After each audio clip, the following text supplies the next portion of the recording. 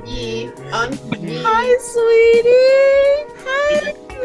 It's Auntie Brit, it's Auntie Brit. You're so fluffy. That's your auntie. Be like, hey, auntie. You're so fluffy. Yeah. Oh my God, you're so fluffy. Oh, yeah. Oh, yeah. You're like the best unicorn ever. You're so fluffy. There's cute. Oh my goodness, I can't deal. I can't deal. Yeah. Hello, sweet girl.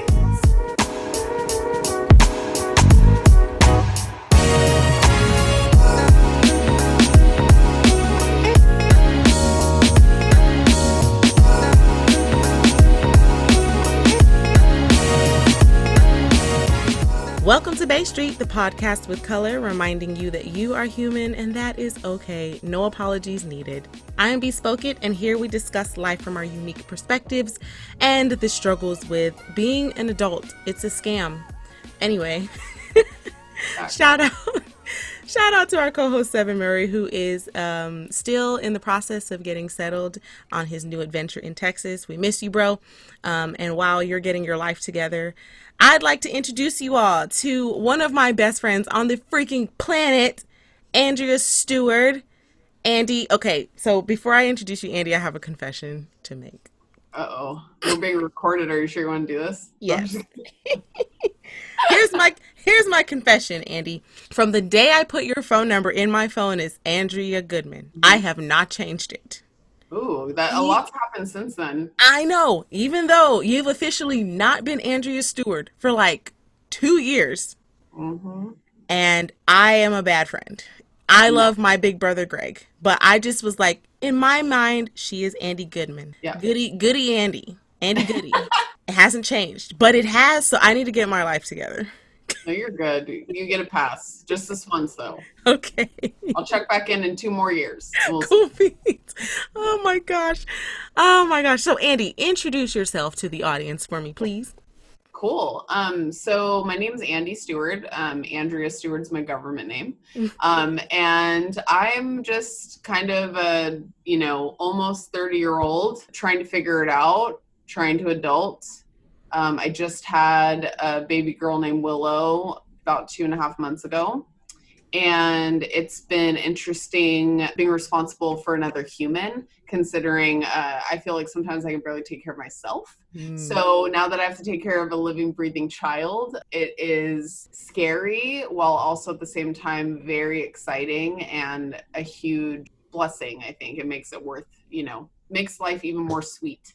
And I have just the strangest work life. I do part-time HR for a church in Hayward. I do part-time childcare director stuff at a church where my husband is a co-pastor at.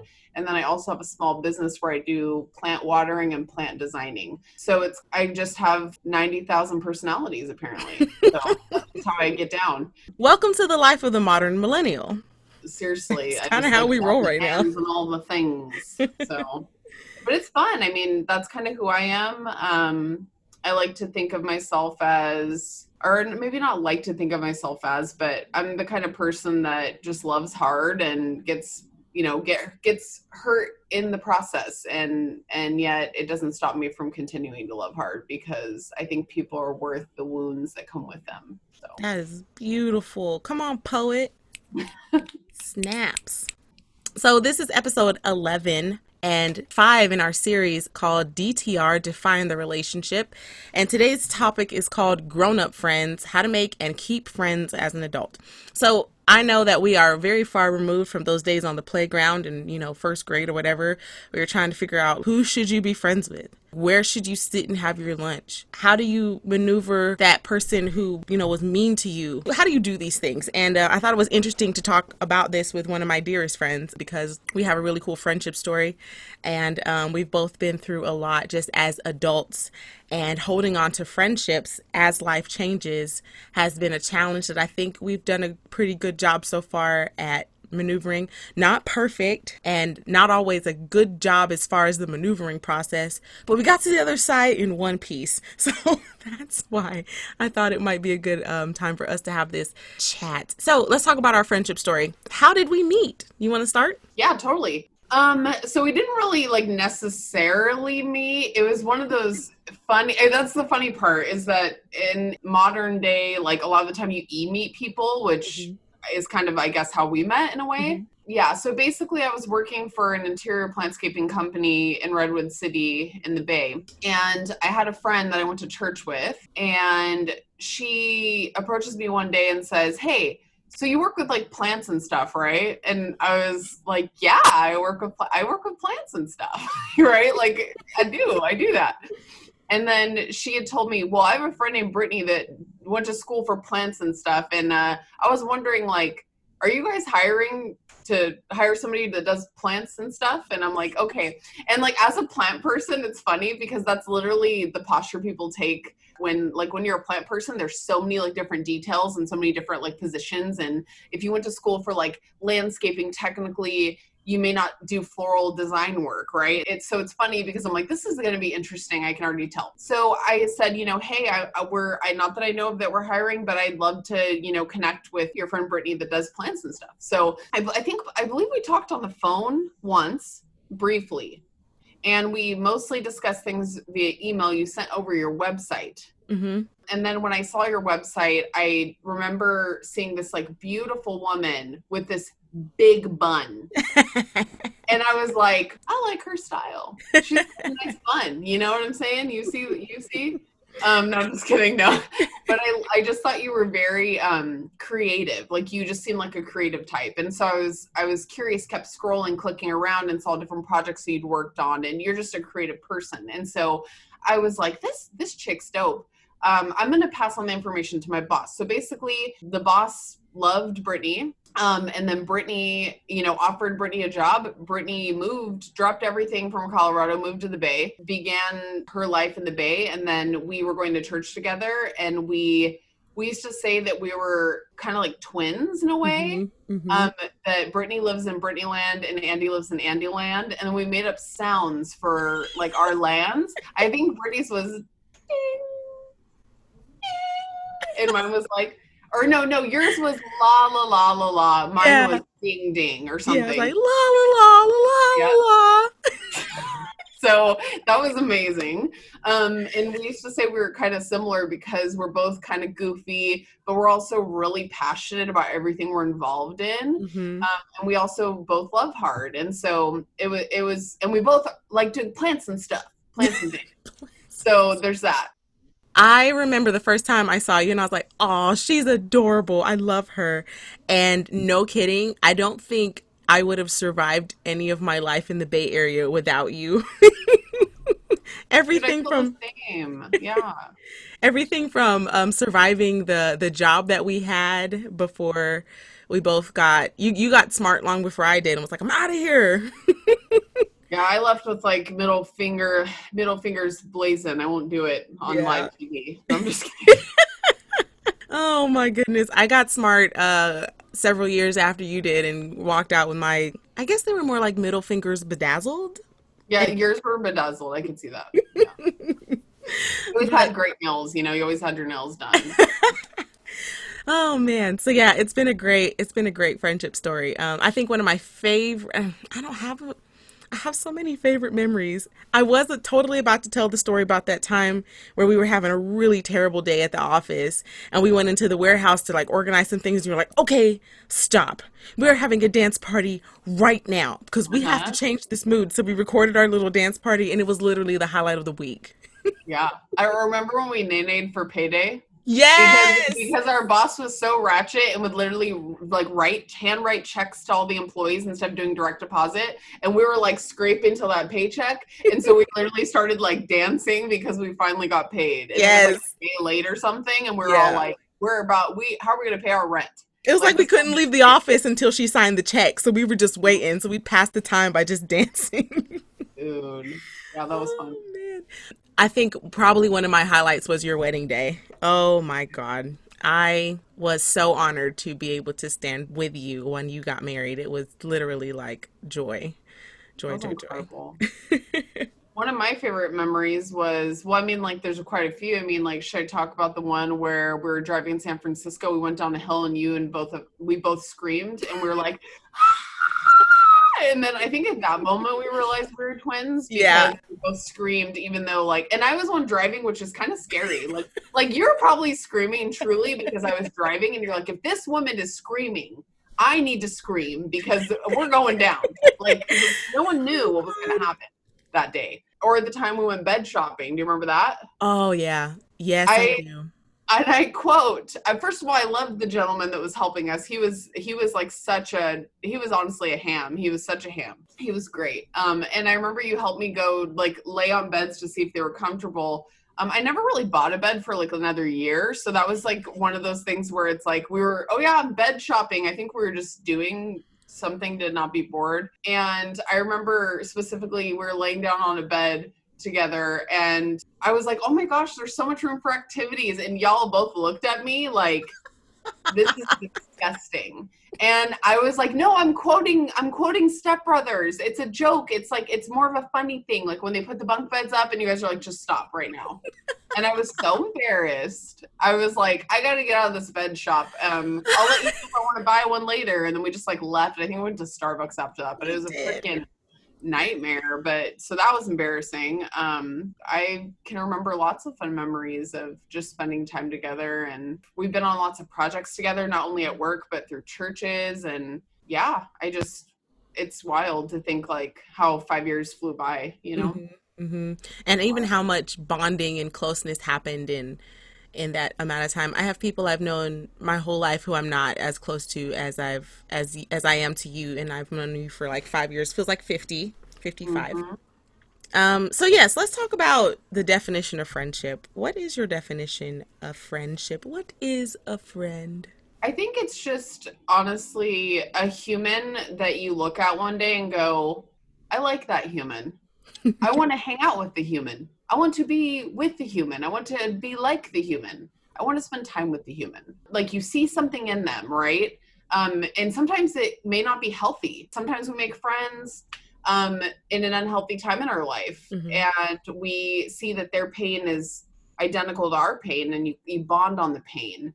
Sometimes you make friendships where you both are against something, right? Like a cause or a boss or almost a person, which is not healthy, but you bond on the divisive nature of life. It's like you're in it together. I don't know. I think friendship is just one of those things where you need them to navigate through life and understand life and not have to feel the sting of loneliness, you know? Yeah, I would take that too and say it's like chosen family, like the people that walk with you through life that you weren't born with, but you get to choose, who they are. And the process of finding those people, choosing those people, and keeping those people, I think is part of the challenge, particularly as we become adults. I think one of the biggest challenges to adult friendships is time, because as we get older, it's like we have less time to just hang out, less time to just be. It's not like oftentimes you can just call up your friend and be like, hey, what are you doing right now? It's like, well, I'm adulting. I'm at work. I'm keeping a baby alive, or I'm trying to, keep this whole healthy relationship situation with the significant other from plundering into darkness. So I feel like that's some of the challenges to adult friendships. But what I would say as far as my definition of friendship is those people that you choose to walk with you through life, which is why choosing carefully is a challenge a lot of times, I'd say. What are some of the challenges to adult friendships that you've encountered? I think the biggest challenges with friendships has been unspoken insecurities or unrealistic expectations with each other. I have a few people in my life where they kind of did the whole, like, we're not friends anymore, bye, like the immature type of thing that can happen. I've never done that to somebody, but I've had it done to me. And basically because of unrealistic expectations, meaning like I didn't respond the way that they wanted. So they just cut you out, like, to a certain situation instead of having grace for you because you didn't understand at the time or something, right? Things like that. So it's a little, it can be messy in that regard. I think that in adult friendships, the hard part is that as adults, you start to make decisions and it's on you. It's not on your parents, right? Like your caregivers.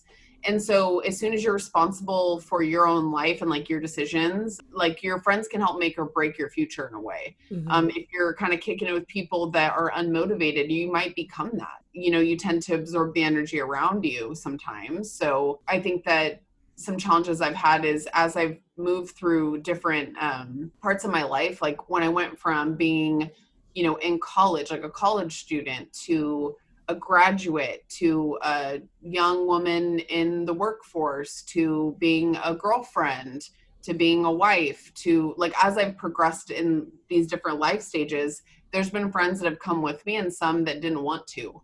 I think that's the biggest thing, because sometimes I don't know what it was. Maybe it was because I didn't have as much time to spend with them or be there as often as I could, or go kick it easily without any strings attached to that. And that's part of it. Or another thing is possible insecurities. So like some folks want to have a career, or want to have a child, or maybe a partner, et cetera, et cetera, et cetera. And so sometimes when they have a friend that is in a different phase of life, they don't want to deal with it because they don't want to see that and look from the outside in and kind of watch them live in a place that they want to be. Like that could be part of it too. I mean, like I don't pretend to know why these things happen, but I do know that each time my friends have been in different seasons of their lives, I've tried to just sit and understand where they're at and be there for them, as opposed to assuming they're going to hurt me because of where they're at, if that makes sense. Because it's not their job to validate my life. It's like you're supposed to be in it together, but you're also like, it's nobody's job to make me happy. So I don't put that on my friends. That's the challenge, I think, is just trying to keep those friendships, even sometimes when they aren't meant to stay, Yeah, I think that's a really good observation, particularly around the part where, when you're watching your friends progress through life and move to this stage and move to that stage, and you yourself may be either having a really difficult time in life, or your life isn't moving anywhere, it's not going the way you want to. The challenge then is to not project that onto your friendships and put those wedges between you and your friends. For me, I've watched a lot of my friends, move on, get married, have relationships, and, either advance in career or do different stuff. And then me sitting there being like, comparing my life to theirs. And I think that is one of the things that, and as an adult in our friendships, we fall into that comparison game within our friends, like to our friends, which could put a wedge between those friendships. Instead of just being like, that's your life, that's your path. Congratulations, love you in your life on your path. Let me continue to walk my own. And that, I think, is hard to do because there are so many things about culture that tell us, at this stage you should be here, like at this stage you should be there. At 32 you should be married, with children and a thriving career. And I'm like, I'm a freaking millennial. It's not happening. I hear you. And so the hard thing then is to not look at those friends whose lives are different and then suddenly somehow judge yourself or even them for where you are or are not. Just understanding that everybody's on their own separate path. And I think a big part of that too is, when you're in school, when you're in grade school, even college, there's that competition that happens between friends, or I got this grade, or I'm doing this, or I'm doing that. As an adult, all that has to go away. It has to, or else number one, you can't be happy with yourself. And if you can't be happy with yourself, you can't have healthy friendships as an adult. Yeah, that makes sense. And I feel like a way to kind of combat that territorial or competitive, like all that energy, like it's same thing in school. When you have a friend and then you see other people getting close to your friend, you get all territorial like that. You know what I mean? Those things we're born with, I think. I think we're born with those like selfish tendencies or competitive tendencies, and we have to work our whole life to release that, and become sort of submissive to those emotions and just like allow them to not like rule our life and control how we feel about a person. We have to silence those voices that tell you like, oh, you have to be better than them, or oh my God, their life is better than yours. Because at the end of the day, like you literally don't know if they're even happy in their own life. Preach. And a lot of the time I've wanted things and I got them and I'm like, I know there's an artist out there. I don't even remember her name, but there's an artist out there, and the first verse of the lyrics of the song, I always hear it, and I'm like, it's so good. She said, "I had a dream that I had everything I wanted, and it turns out that it was a nightmare, or it could have been a nightmare." And I'm like, dude, that's so good, because it's like, there's going to be times in your life where you think you want something and then you get it and you're like, no, oh, wait a minute. I'm not working towards anything anymore. I feel miserable. I'm sitting here complacent at this point because I've already achieved the thing I envied on the other side of, the grass is greener on the other side, blah, blah, blah, the BS. Hopefully you keep that part because I was good. Anyways. So it's weird, but I think a way to combat all the weirdness is to just be to authentically be yourself. Because if you're authentic, if you're authentic with who you are, you'll attract people that get down with that. Yeah. And if they truly get down with that, then you end up keeping your friendships because they're like, no, I rock with that personality, and people can sniff it. If you're being fake or not being realistic, really truly who you are, people can smell that a mile away. They don't need a level of discernment to know that. Yeah. Even children can smell a fake ass person. It's just the way it is. So it's kind of like being who you are and being vulnerable when you need to and honest when you need to, not being afraid to apologize when you were wrong. Not feeling like you have to protect your ego. Or I don't know anything. I'm just a middle schooler in an adult body with a child, I think that's what we all are. We are all just really tall children who are expected to pay bills now and take care of other smaller children. I know. Why do they allow us to get credit cards and have children? I have no idea what they were thinking. No idea what they were thinking. But a lot of that is, oh man, I forgot who I was listening to a while ago who said this. But basically what they were saying was, after a certain stage in your life, your emotional and relational intelligence, your self-awareness is now your responsibility, right? It's like, so all through, when you're a kid, someone is teaching you. When you're a baby, someone's teaching you how to walk. They're teaching you how to talk. When you're a kid, they're teaching you how to maneuver through life. In school, they're teaching you, they're educating you. In college, they're educating you. At some point, though, you are now responsible for your own development, for your own growth, for your own maturity. But no one ever really tells you when that switch happens. There's not a sign that says, hey, welcome to the birthday where you're officially responsible for your life and your emotions and how you treat people. Congratulations, go and be an amazing human being. That transition is not something that a lot of people catch until something breaks or explodes or, we hurt someone or something like that. And I say that because, without those switches, without realizing crap, I'm responsible now for how I treat other people and how I maintain my friendships and what kind of person I am. Am I a good friend to other people and allowing them to be good friends to me? Without that awareness that this is your responsibility to be the person, that you need to be in order to have healthy people in your life, we stay little middle schoolers in adult bodies who go to offices or work jobs and make money. And, we pretend to be adults because I don't really think there's such thing as a legit adult. Look at our current stage of politics in this country. And side note. Anyway, so.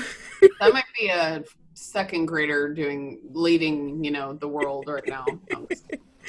Oh my gosh. Anyway, but when you look at it, our physical bodies continue to grow and mature and get older without us doing anything. You don't have to think to make for your body to grow and get older.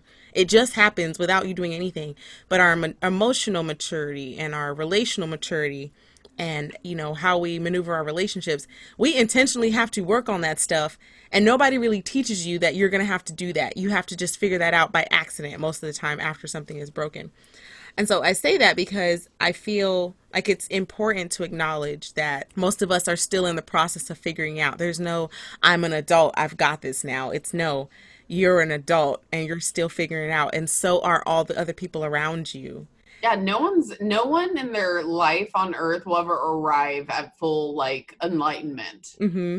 You will. Mm-hmm. That's not even, if I were to bring it to scripture, we talk about Solomon, who is the wisest person ever, right? Mm-hmm. Which is, I don't know why I'm air quoting. That was weird. But apparently Solomon is known to be, this wise king and was gifted that by the divine. And it's weird because if you think about it, this person who was apparently super wise decided, even after receiving this wisdom, to just like tank.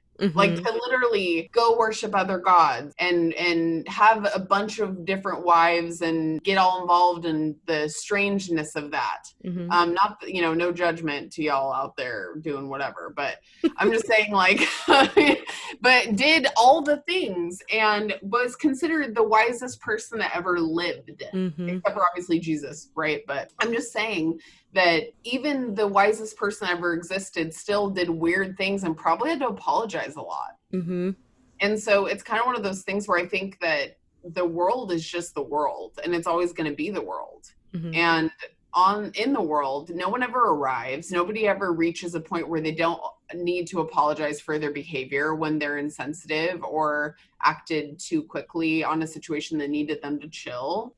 No one's above that, and I think like knowing that and giving ourselves grace and forgiving ourselves and being okay and comfortable admitting when we need to admit that we were wrong.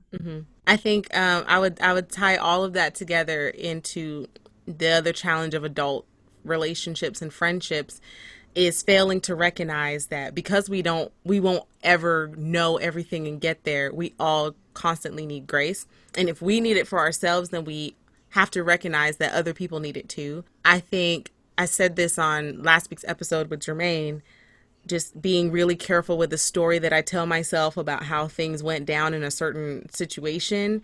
And recognizing that you may feel this way because of what happened in that friendship or whatever, but the other person has their own feelings and story that they believe what happened.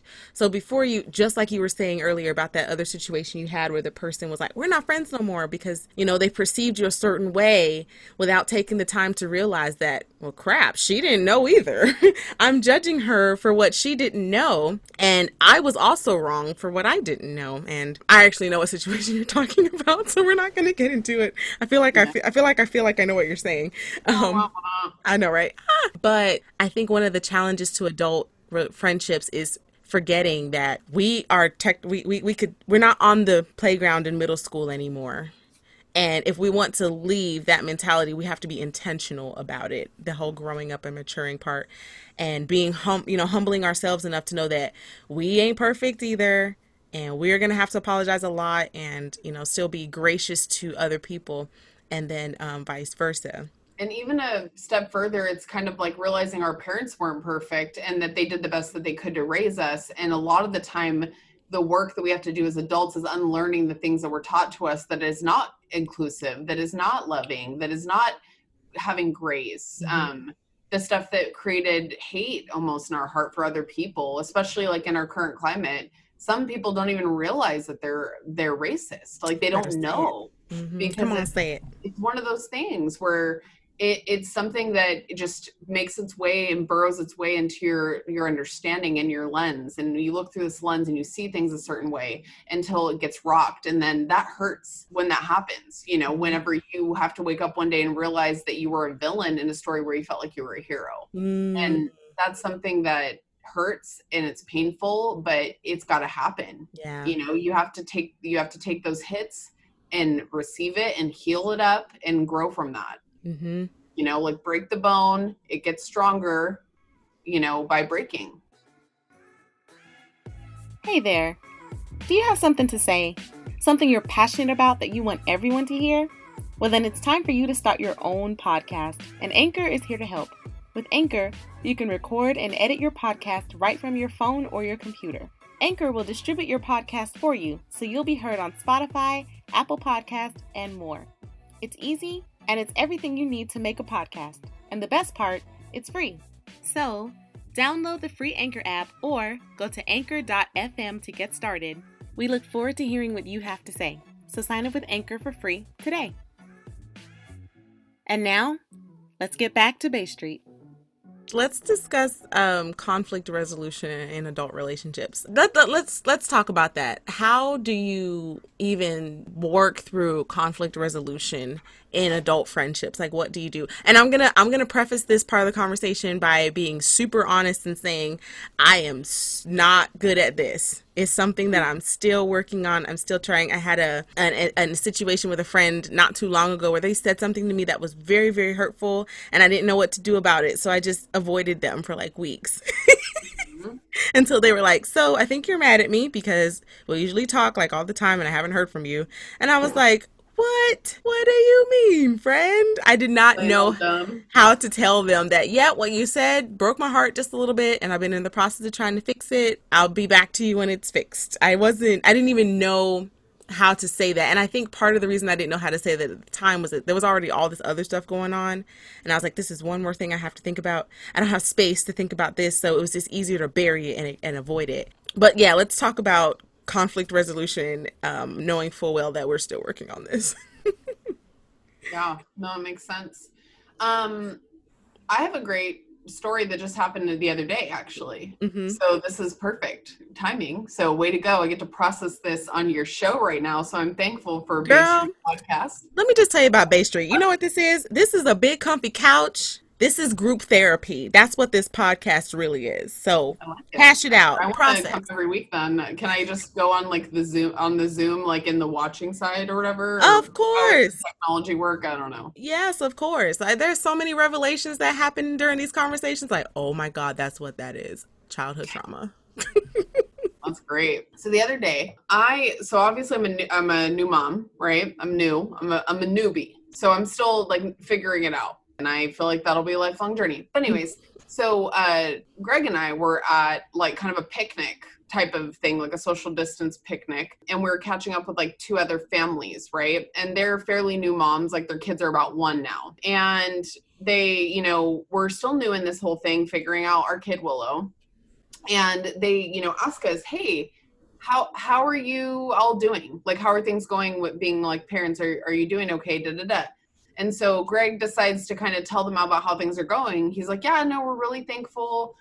She's taking a bottle, which is cool. She's sleeping good. She's sleeping anywhere from like 5 to 8 hours a night. She's been a chill kid. Like she cries and gets mad when she has a diaper or she's hungry, but like she doesn't cry for long. So we're just, we're really grateful for this kid. We love her, she's dope. And then the day goes on, right? Like the hangout goes on. And one of my friends decides, like as a joke, that she's going to say, yeah, like when you guys came in here and started bragging. And I was shook. Like I was shook a little bit because I'm like, what the heck, dude? Mm-hmm. Like I'm still postpartum. I'm in my 4th trimester technically still.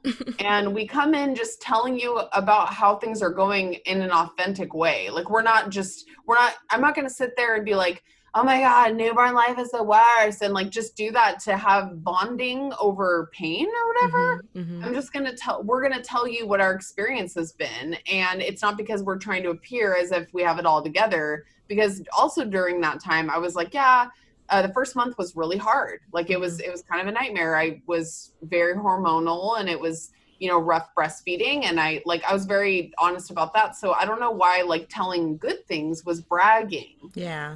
And so that really hurt me, honestly. Like it tore me up inside. I was like, damn, like I feel like I was kind of attacked. Even if it was a joke, it felt like it was 50% true or something. Right. Mm-hmm. And so that happened. And as I've grown into adult friendships, what I've realized is that half the time when people say things that are really out of pocket, it's not your problem, it's theirs. Mm-hmm. Not that means that you don't have involvement in the problem. It's just that you can't fix it and you have to leave things alone. Instead of trying to fix it or meddle in it or defend yourself or do all these things. And so instead of in that moment being like, how are we bragging and getting all upset and creating like a confrontation, I just let it happen.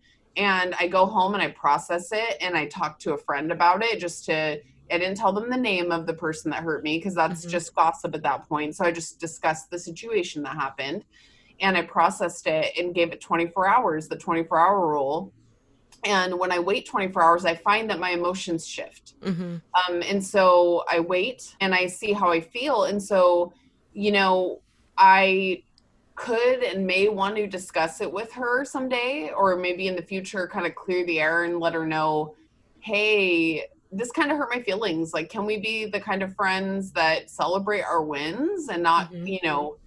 feel that we can't because of like any kind of insecurity on either end. Like, can we have that? Is that okay? Or, you know, because I felt like this other time really was a little awkward and I didn't like it. So I don't want to be like that together because I care about you and I love you.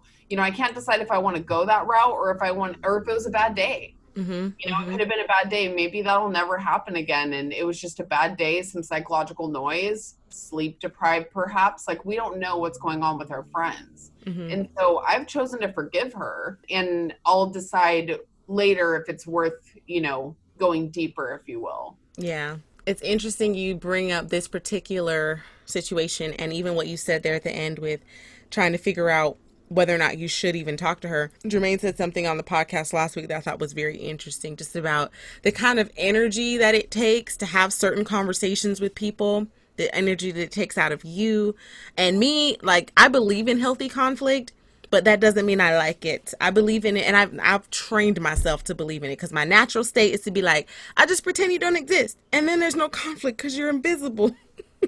Yep. But grown up, quote unquote, well-adjusted, healthy Brittany, bespoke at the grown up, is like, we have to talk about these things. We have to address these things, particularly if they change the way that you interact with that person because of the way they made you feel at this time.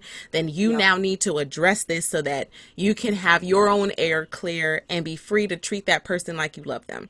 If this situation is keeping you from treating that person like you care about them when they're in your presence, or if they come around and they disturb your atmosphere, then you need to talk about it to that person. But it takes a lot of energy, and it takes a lot of like, okay, let me muster this up. I now need to disturb this ground and let you know that you did something that bothers me, which means I'm going to have to take energy tilling up all this soil to tell you this. I'm going to have to risk that after we pull up these roots of this issue, after we pull up the weeds of this issue, we might actually pull up the whole root of this plant and then kill it. And then deciding, does this plant have the... It's like us plant people. We always revert to talking about plants. It's so good, though. Plants, I know it is. You just use plants. We can use plants. Come on now. So it's like, do I want to take the risk that this little plant doesn't even have the root structure to, you know, to handle me pulling at it? Or do I just want to leave it and risk it growing unhealthy, or, you know, having to throw it away later on because it turned into this big rotten tree with stinky fruit? But that's a hard one to decide. Is this relationship even worth me investing the energy to let me know, to let you know that what you did bothered me? Do I care enough about, you know, not care enough, but do we have the kind of relationship? Is this relationship even going in the kind of direction where I can talk to you about those things? And I think for me, that's where a big part of adult conflict resolution has been difficult, having to sit in the moment and have a DTR with myself. I got to define this friendship right now. Do we have the kind of friendship where I can let you know, hey, hun, that was out of pocket.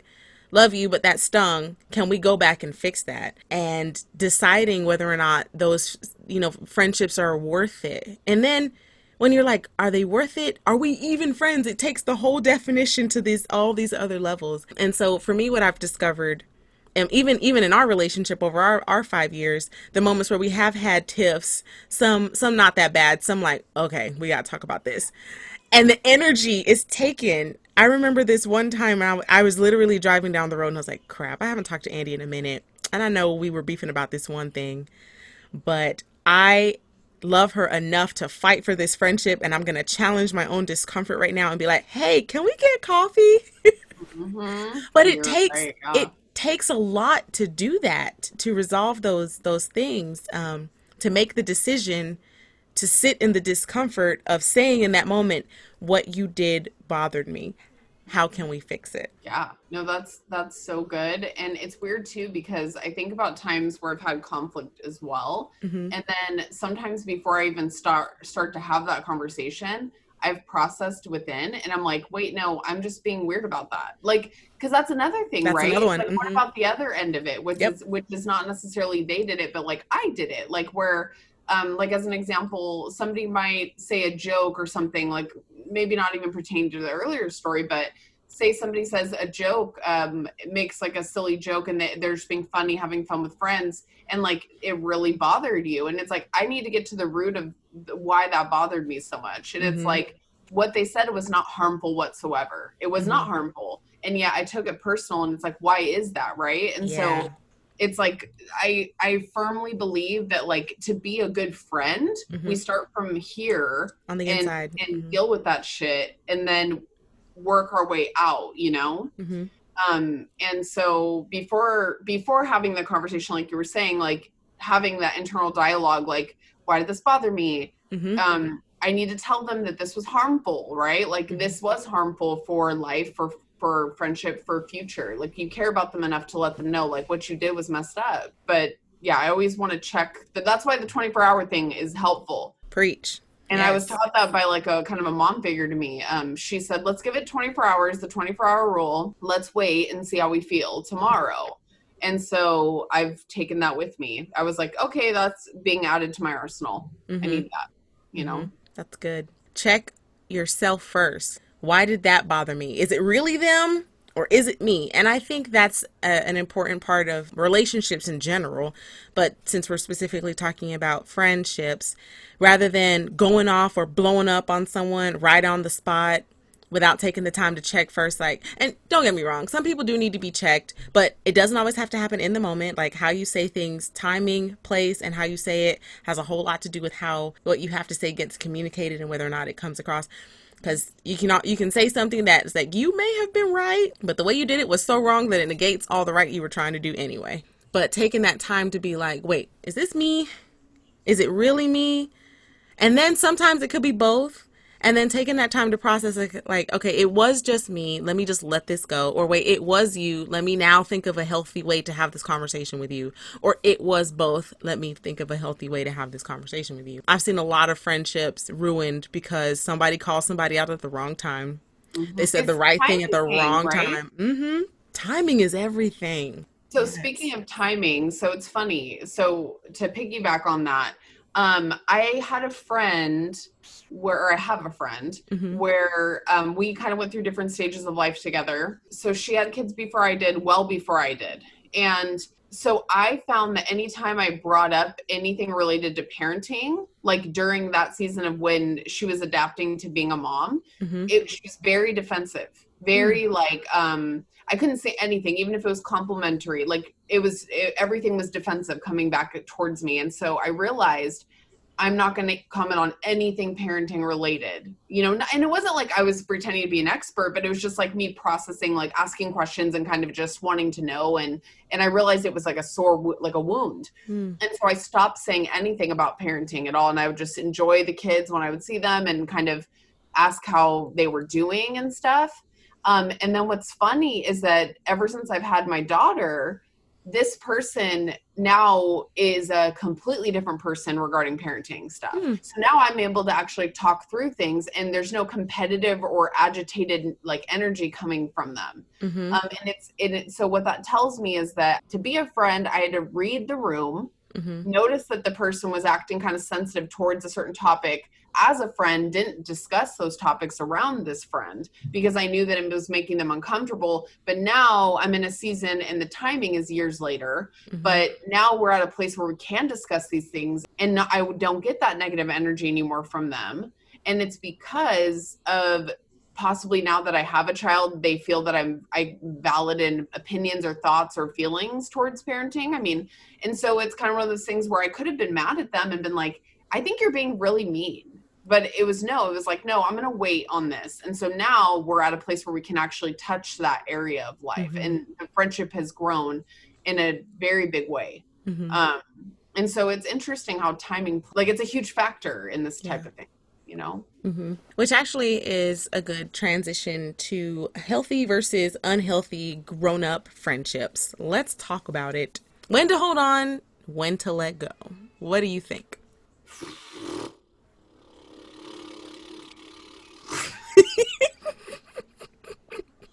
I don't know anything. I'm a middle schooler. No, I'm just kidding. I love how I can choose to have that as my like defense mechanism. Like, I'm just a kid. I don't know. Okay. So here's the thing about that. It depends on the person. Okay. So like for me, like I can only speak from my experience. I can't speak for other people. So let's put that out there in these streets. Okay. That's what this is about, honey. We're not everybody's therapist. We're just peer therapy. right? This is my therapy right now. But okay, so here's the thing. I feel that as a person, like I'm a person of faith. I believe in God. I believe in Jesus. I believe in those things. And so I think that that is kind of a deciding factor for my friendships, which maybe a lot of people don't feel that way. And that's totally cool. That's great. And they might feel like the energy is what brings them friends, or the universe, like whatever you float your boat, right? But for me personally, I feel like God brings people into my life. And so I will sometimes get people brought into my life that really annoy the hell out of me. And they take my energy away. And I'm like, why do they keep popping up though? Why are they popping up? Like, why do they keep reaching out and wanting to connect? And like, what is going on? And so there's times where that happens and I'm like, okay. And then what's funny is that the things that annoyed me, like a lot of the time I find out that they had some kind of, like they were some kind of like therapist or something. Like it's like a certain kind of person. I think it's like the person that pretends to know everything. Those type of people like just get under my skin. Like we all know enough. We're all have like a level of wisdom and knowledge, and we all can read a book. But like you don't have to come out here acting like you know everything and be a dick to everyone. And so those people that act like kind of like just a straight up dick to me, or judge my goofiness or whatever, like kind of look at you like you're dumb, like those type of personalities, they always find their way to me. And I'm just like, why, Lord, why must you test me? Like, why? Because it's really hard. And so it's weird because the friendships I've made really good friendships with those kind of people though. That's the weird thing. And then we get past that wall and then they're amazing people. And it's like, okay, I don't know, people just make their way into my life and I get like this gut feeling and then I feel connected to them. And so there have been times where I've had to like step back though from friendships. So which ones are healthy and unhealthy, to like speak to that specifically. I would say the friendships where you realize there's like no level of reciprocation, right? Yeah, no reciprocity. Yeah, it doesn't have to be monetary. It doesn't have to be like, it could be anything, right? Like, so as an example, I've had friends that are younger than me and like I'll buy them lunch or like help them pay a bill or whatever and stuff like that because they're figuring out like their finances and getting into the flow of that.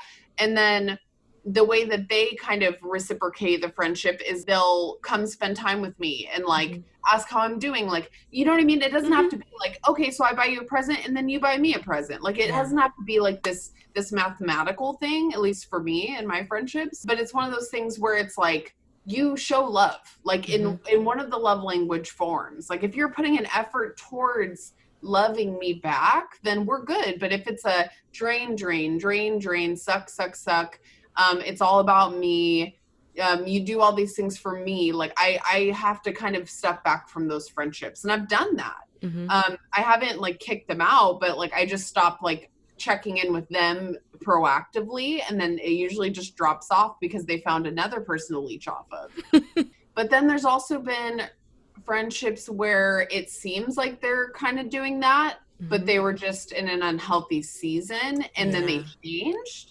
And so I wait it out and kind of pray about it and then find out like later, oh, they were in like a domestic violence relationship, or, oh, they grew up and they were like abused as a child. And so that's what causes them to not trust people. And so that's why they're taking things from me, but they're not giving it back because they don't trust me with their stuff, or, oh, they're not generous because they grew up with nothing, or, whatever the case is. So I think it's just a matter of waiting and kind of following that internal sensor or like discernment that we have as people, Yeah, that's good. I'm not even gonna lie. I am the queen of the block and the canceled. You're like, bye. Like, it's like, you're like, well, this isn't serving any of the good, so see you later. I know. We've had many conversations. Yes, girl. I cancel people with the quickness. And it's something that I am working on because I recognize that, this whole grace thing that we just talked about, like the disclaimer I gave before we got into the whole conflict resolution, I am nowhere near good at this. I'm working on it. And there are a lot of people that I have canceled that I've had to go back and like uncancel. And for me, it's like a defense mechanism. Like I need to, because I have been the person who's just like, yay, love. And yes, love hard, but oh God, the heartbreak of it, and not feeling a lot of times like I was in a healthy place to handle any more heartbreak. It was like, let's just cancel everything. We're going to burn down the whole entire forest. And then if anything survives this inferno that I just lit, then it's good. Except that nothing can survive the inferno that I like, because I burn it down. So anyway, I say that because one thing that I am learning, particularly when it comes to unhealthy versus healthy friendships, is taking the time to actually see if it is corn or chaff. Is it weeds? Or is it not? You know, like since we were bringing up Bible parables earlier, you know, the farmer who sowed a great crop, and then at night one of his competitors came and sowed a whole bunch of weeds in there. And then, you know, as it grew, his farmhand started to realize that there were some things in here that shouldn't be. And it's like, should we chop it all down? It's like, well, we can't, because if we pull it out too early, we might pull out good crop with it. So we have to kind of wait and see what it's going to do. I am the one who would have burned down the entire cornfield and just started over. But I'm learning to be the person who sits and waits and really tests things out. And that is a slower and way more painful process than it is just to be like, no, we're done. I'm in a situation right now where I actually canceled someone, and then I uncanceled them, and then I actually had to recancel them because their response to what they asked me to be very honest with them about something. Let me just put it out there. They asked me to be really honest with them about their stance on the Black Lives Matter conversation. You know, a person who's trying to be an ally. And I'm like, if you really want to be an ally in this conversation and in this movement, you are going to have to check some of your own biases. And they were originally canceled because of their unwillingness to really check some of those things. And then they're like, yeah, I've changed. I really want to help this. What do you think? And I said, here's my honest thought to you, friend. It's like, do you really want to know? And I told them what I thought. And then their response back was not, I will just put it this way, it wasn't good. And so then I was like, canceled. But even in the process of why they were originally canceled the first time, I had to ask myself, did you really give them a fair shot, though? Did you give them the shot that you would have wanted someone to give you? Because let's be real, bespoke it. You got some situations, and anyone not giving you grace, it's like on your worst day, you need all the grace. Are you willing to give that to other people? And I have to check myself on that often. I am nowhere near good at it. I have to constantly be checking it. But I said all that to say that I really love what you just brought up about taking the time to really see, okay, what are you really here for? Instead of just being like, you get on my nerves, bye. Let's just sit back and see how this is going to go. Because I feel like in being so hasty to cut people off or cut people out, we may miss a lot of good. And then on the other side of that, someone may look a certain way, so we bring them in because they look a certain way, but they turn out to be harmful to us. I feel like what I'm learning right now is, you know how Zoom has this thing where you have to wait in the waiting room for the host to invite you in? I'm learning to let everybody just sit in the Zoom room for a minute. Sit in the Zoom waiting room. Don't kick them out, but don't invite them in just yet. Like, let everybody sit there, get to know, let's see what's happening, and then bring them in as, you know, it seems that it's appropriate. Yeah, no, I definitely feel that. I think that's very, very valuable. And I love your analogy with the crops and let's just burn down this whole damn field. I'm over it, right? And it sucks though because some good crops get burned down with that, right? Yeah. So then you miss out on those opportunities. But one thing I was going to say is that what I've noticed and come to realize as this very, very much, you know, I'm getting to the grown end of the middle school age. I'm just kidding. But I'm becoming an 8th grader by the day. Yay, graduation. Yeah, exactly. I'm getting there. It's going to be a Zoom graduation because of COVID. Just kidding. Too soon. Girl, we're still in it. We're still in it. Literally. No, but something I've noticed and accepted, as much as we don't want to do this, especially I feel as women, but I won't, that's a whole nother fight I'm not going to talk about today. But it is hard for us to accept that we're not good at stuff. Mm-hmm. And we want to be good at everything, right? And so, and sometimes, like, if we can't be good at it, we're not going to even do it. Like, oh, I'm not even good at, you know, working through conflict, so I'm just not going to do it. Cha, right? Or oh, I'm not even good at exercising, so I'm not going to exercise at all. Yeah. Like, I'm just going to not do it. But then the thing is that in life, not everything is going to come easy to us. Mm-hmm. So there's going to be things that are harder for us to do. Like I feel like my husband and I are obsessed with the Enneagram. We talk about the Enneagram constantly, right? And like, I'm a 2, what? No, I'm just kidding. The best number. No, I'm just kidding. I'm joking. But honestly, 2s, my friend that is a 2 was telling me that 2s, 3s, and 4s, they think they're different than everyone else. And so that cracks me up because you're a 4, I'm a 2. Mm-hmm. Sorry if I outed you on your own podcast. That's okay. I outed myself a while ago. Most people are like, we don't know what that means anyway. But it's funny though. So the Enneagram talks about personality types and how we're all like 9 roughly personality types, give or take, with like different wings, right? Mm-hmm. And so it's interesting because each of these personality types are good at things and they're not so good at other things. Yeah. And when they're going through hard times in life, they tend to seem like a different number, but they're not that number. And so it's weird because we're going to go through these seasons of life where we're not really good at stuff, and we might be good. Like, we may not be a good friend in some seasons of our lives, and other seasons we're the best of friends for some people. And so I think like the secret to that is to just do your best, right? Mm-hmm. It's like dealing with conflict or knowing which friends to hold on to or release. It's like, let's just always do our best to try, like to be, just tip our toe in it and not be an expert at it or be a professional at it. Admit that we aren't great at it, but also keep trying, right? Mm-hmm. And to your point of like having those friends in the waiting room, I dig that. I think that's exactly how life works, right? Like it's a timing thing, knowing when to bring them in, when to, kick them out, when to mute their mics, right? Yes, come on, that's a good one. And sometimes at the end of the day, like being a friend is sacrificial. Mm-hmm, mm-hmm. It's not always about you, right? It's about being a friend. It's not just about having them. Yes. So. I'm so glad you said that. I was having a conversation with our mutual friend, Carla, the other day, and just processing through this one friendship for me that I've had since, years ago that I'm in the process of having to let go of. It was really bothering me. And I was like, why is this bothering me so much? It's like, because this person shut you out. They were going through a hard time and they shut you out. Why does that bother me so much? And I was like, because you are that person. And I was like, ooh, okay. Oh, and so great. I know, really. And I was thinking like, one of the hardest things for me to do when I'm going through a hard time, my first instinct is to isolate. So people who've been in my life and know my patterns, the moment I go quiet, they be like, hey girl, they start beating down my door. That's them being a good friend to me. Mm-hmm. Me being a good friend back to them is to not ignore them beating down my door, but to open the door. Even if it's hard for me to go open it, even if it's hard for me to say, hey, I'm going to let you in.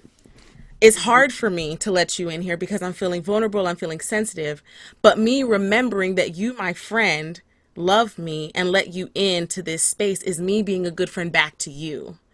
And I did not even think of that as such a challenge until I was in the process of processing this friendship that has, been just kind of awry for a while. And I realized it went awry the moment I started knocking on this person's door to, hey friend, I love you, let me in. I know you're having a hard time, and I'm not gonna try to fix it. But I'm trying to be here for you. But if you don't let me be here for you in your time of crisis, which is what a friend is supposed to do, then I don't really know how to be your friend. And then I realized that it goes both ways. When you're in need, the person who shows up, that person is your friend. But you showing up in the form of allowing them in is also the other side of the friendship. Mm-hmm. And I think that is a grown-up reality that is hard to really come to grips with, because when we're stressed or when life happens to us, we revert back to our childhood tendencies of whatever it is that we do. For me, it's like hermit hole, find the deepest, darkest, Brittany hole I can in this cave and sit there. And for anybody who doesn't know how to find these caves, they'll never even know I'm in a hole, because there's this really great cardboard cutout of me that still moves and acts like, that it's the real me. But anyone who knows me knows that's a cardboard cutout, and they know where all the holes are that I'm hiding in. It's my job, even when I'm having a rough time, if I'm also a good friend to the people who love me, to when I hear them calling me, because I know they came looking for me because they recognize this cardboard cutout, I then have to be willing to be like, hi friend, over here. And right. That's hard. And I didn't even realize how hard that was until like 2 days ago. Yeah, it's a freaking nightmare. It is It's hard. hard. Yeah. But you're human, dude, and we're Yeah. human. Like we're all human, you know. And being human in front of people is just I think that is the challenge to life, being human in front of people. And the beautiful thing about friendships is these are the people that you've decided you can be human with. And then even in that context, we forget sometimes that crap, these are the people that I can be human with. And I'm still afraid to be human because we don't know what other people's human is going to be at the same time. I love what you brought up about the Enneagram a minute ago. When I first heard about the Enneagram, I was misdiagnosed as a 2. Misdiagnosed. What I came to realize is that I'm actually a 4 on the Enneagram, who at the time was a very unhealthy 4, and in extreme unhealth, I go to the unhealthy side of a 2. That's the way that works. And when I realized that, I was like, oh my God, I was literally a different person, to the point where my personality was altered because of the traumatic state that I was in. I was dealing with a lot of stuff. And just knowing the positive sides of my personality when I'm at my best, that draw people in to love me, that extreme it goes the opposite side when it's unhealthy. And recognizing there are people who still loved me in that really awful place, those are my friends. And making sure that whatever I got to do in this life to keep those people, I need to do that. Because one thing I think you can attest to is, as we get older, we realize that finding good, true, solid friends is not as easy as just going out to the playground and asking someone to push you on the swing. Those are like your roots. I love that tree analogy for friendship. I feel like I don't know, like it has to be some kind of a tale that I am unfamiliar with, so forgive me, folks that are watching this, but friendship is like a good friendship that's solid. It's like the roots of a tree. And then you have some friends that are like branches, which like sometimes they can break and it hurts, right? It really takes damage to you. But they're strong for you most of the time. And then you have like the leaves, which are friends that kind of just float off away and you never see them again. But they were there for a season, for a purpose, for a reason. Yeah. You know, to give you life, to photosynthesize, etc. But that's just us being plant people, because that's what we do. Come on, plants. Yeah. But interesting thing, a tree would not be a tree without each and every one of those elements. Yep. Even the ones that are impermanent. Even the ones that break and make you question why you ever had them in your life anyway, they still all make up that tree. And I don't want to be a nerd, but I got to be a nerd real quick. Please, nerd. In physiology, so plant physiology, there's 2 kinds of leaves. There's sources and there's sinks. Source leaves are the kind that actually are in the shot, like the sun, in the sun, and they absorb the energy, and then they photosynthesize and create and give energy to the plant or the tree. And what's crazy is the sink leaves are the ones that are in the shade, that are hidden, like underneath the branches. And those are the ones that take energy from the sources. And like, they're actually more problematic. So those sinks end up falling off because they're not contributing to the whole, but they're there for a while. So you have friendships that are like that. Yeah. That are kind of hanging on and taking your energy because they need it to survive. And then eventually they just float away, you know. Nerdy, nerdy, nerdy, nerdy, nerdy, nerdy, nerd. I love being a plant nerd and having a best friend who's also a plant nerd. This is great. Is there anything else you wanted to share or talk about that you think is relevant to the conversation, or not relevant at all and just is awesome because you're awesome? Oh, you're sweet. I think you're awesome too. I'm gonna keep you. Yay! I'm gonna keep you too, girl. We are a whole country apart now, but we are still together. Indeed. Yeah, we are. We actually talked more after you moved, which is freaking weird, but okay. Well, like, I don't pretend to know everything, so whatever. It's all good, girl. It's all good. I really do feel like there's something and I haven't quite figured it out yet, and I decided I'm going to stop trying to figure it out and just let God do whatever he is going to do. But I think that there was something very symbolic and intentional about, I am in the Bay, and then my life like stalls and pretty much crumbles in the Bay, and then I have to move back to Atlanta, and then COVID happens and shuts down everything. And my life literally in the Bay has not stopped, even though I live in Atlanta now. Everything that I do is still West Coast. Like, my life basically functions on West Coast time still. because all of my meetings are still happening West Coast, all of my connections and projects and creative projects and hopefully some new, work projects. Help me, Jesus. West Coast, like everything is happening on the West Coast. So I'm like, this is cool. Okay, God, in this bi-coastal situation you got going on. So let's see what's going to happen with that. It's so perfect. Yeah, I love it. It's good. I love it too. But yeah, I don't know. I guess what are some concluding thoughts about friendships? I think that in order to have healthy friendships, the most important thing is that you're authentic and true to who you are, so that you actually attract the right friends.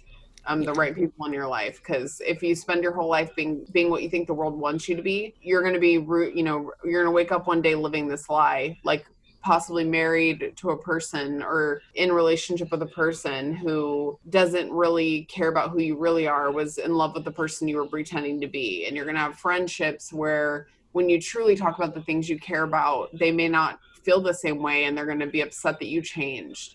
So it's important, I think, like, to me, to always be authentic and be the person I was. And sometimes the person I was in college is different than the person I am now. So the friends I've made now are very different than the friends I had in college. But what I've found is that I bring the friends from college into my world now, and I introduce them to this Andy.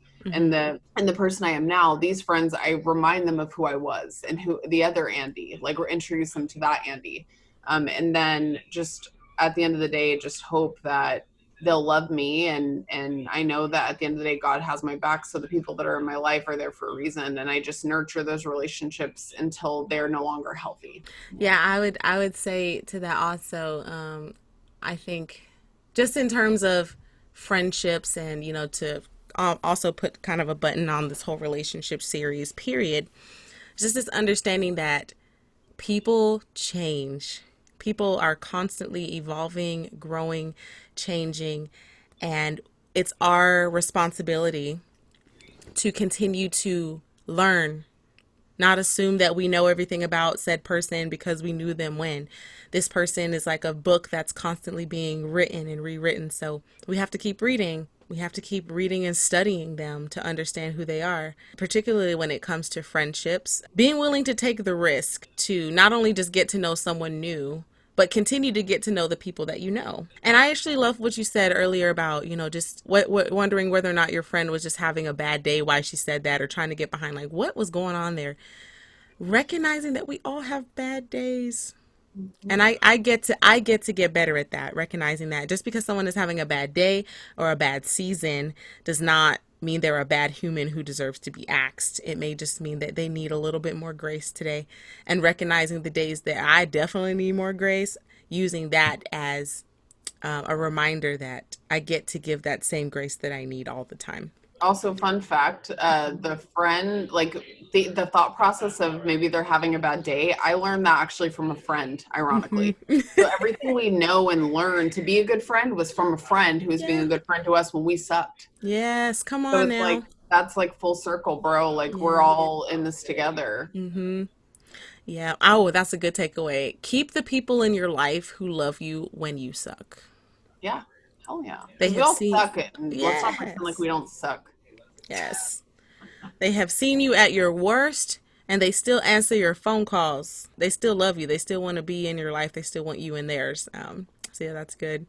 I also do want to give a point to, like, recognizing unhealthy relationships and letting them go when it's time to go. That's also a real thing, because at the end of the day, you as a whole healthy person matter. One thing I will say, I think a good friend will always call you out in love. They'll always say, hey, I love you, and I feel like you could do better, or I feel like this is hurting you, or whatever the deal is. A good friend will always call you to a higher level. I was running with some girlfriends the other day, and these are girls I've known since college. And one of them is Carla, and we were running. She and I are used to running together, and our other friend wasn't. She's not used to running at all, definitely not used to running with us. And we were like, we're going to get to that last point. We just got to go. So we start booking it. And she's like, this is hard. And then she made a statement. And I was like, oh, that's so true. She said, I guess good friends, though, will challenge you to be better. So I'm going to take this today as my challenge for my friends to be better. And I was like, you know, girl, you can run as slow as you want, but that right there was a good nugget. That was gospel. Hey. A good friend will always challenge you to be better, and they will do it in love. So, yeah. Mhm. Well, Andrea Stewart, I'm gonna have to change it to. I don't want to change it to Stewart in my phone. Can I just put hyphen Goodman Stewart? Do you think Big Yeah. Brother would be offended? No, you do that. You do what you need to do. Oh, We're good. gosh. And here's the bad part. Here's the bad part, hun.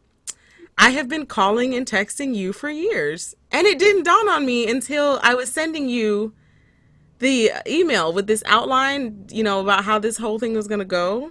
And I saw your email address is Andrea Stewart. And I looked at my phone. I was like, what the hell? It still says Andrea Goodman. What's wrong with you, Brittany? I was like, no, we're keeping Andy Goodman. Yeah. Andy. You keep it. You keep it. Okay. My Okay. little middle schooler got so upset.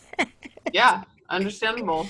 My little middle schooler who does not like change was just like, we aren't having this. We don't care if she married your big brother best friend. We aren't changing it.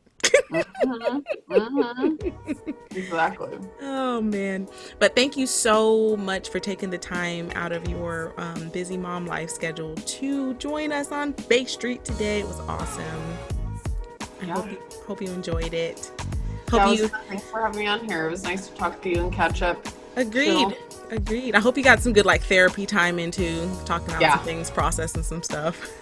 Totally. No, exactly. It was good to like be baby free, not have a baby on my boob, you know? So I'm happy. Right? Thankful. Free boobs, free the boobs. She's all yelling in the background. She heard me. Aw, she's like, wait, boob? Did I hear boob? Mhm. Awesome.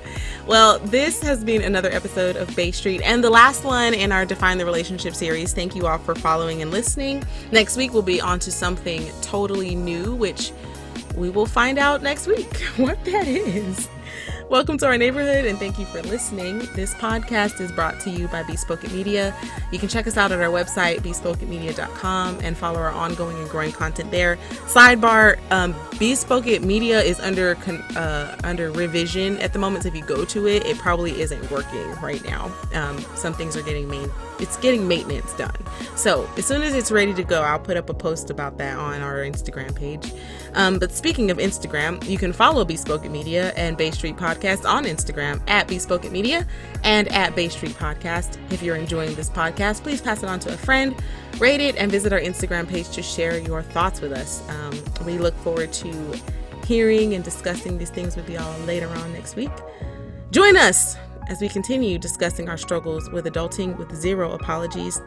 Until next time, we send big hugs to Seven, and we thank you everyone who has been joining us as our guest on this podcast. It's been super fun. Take care of yourselves. Please take care of each other. COVID is spreading. Be safe. Wear a mask, people. Just wear the mask. It's not going to kill you. Not wearing one might, but wearing one won't. Just putting that out there. PSA. Okay, bye. Okay, bye.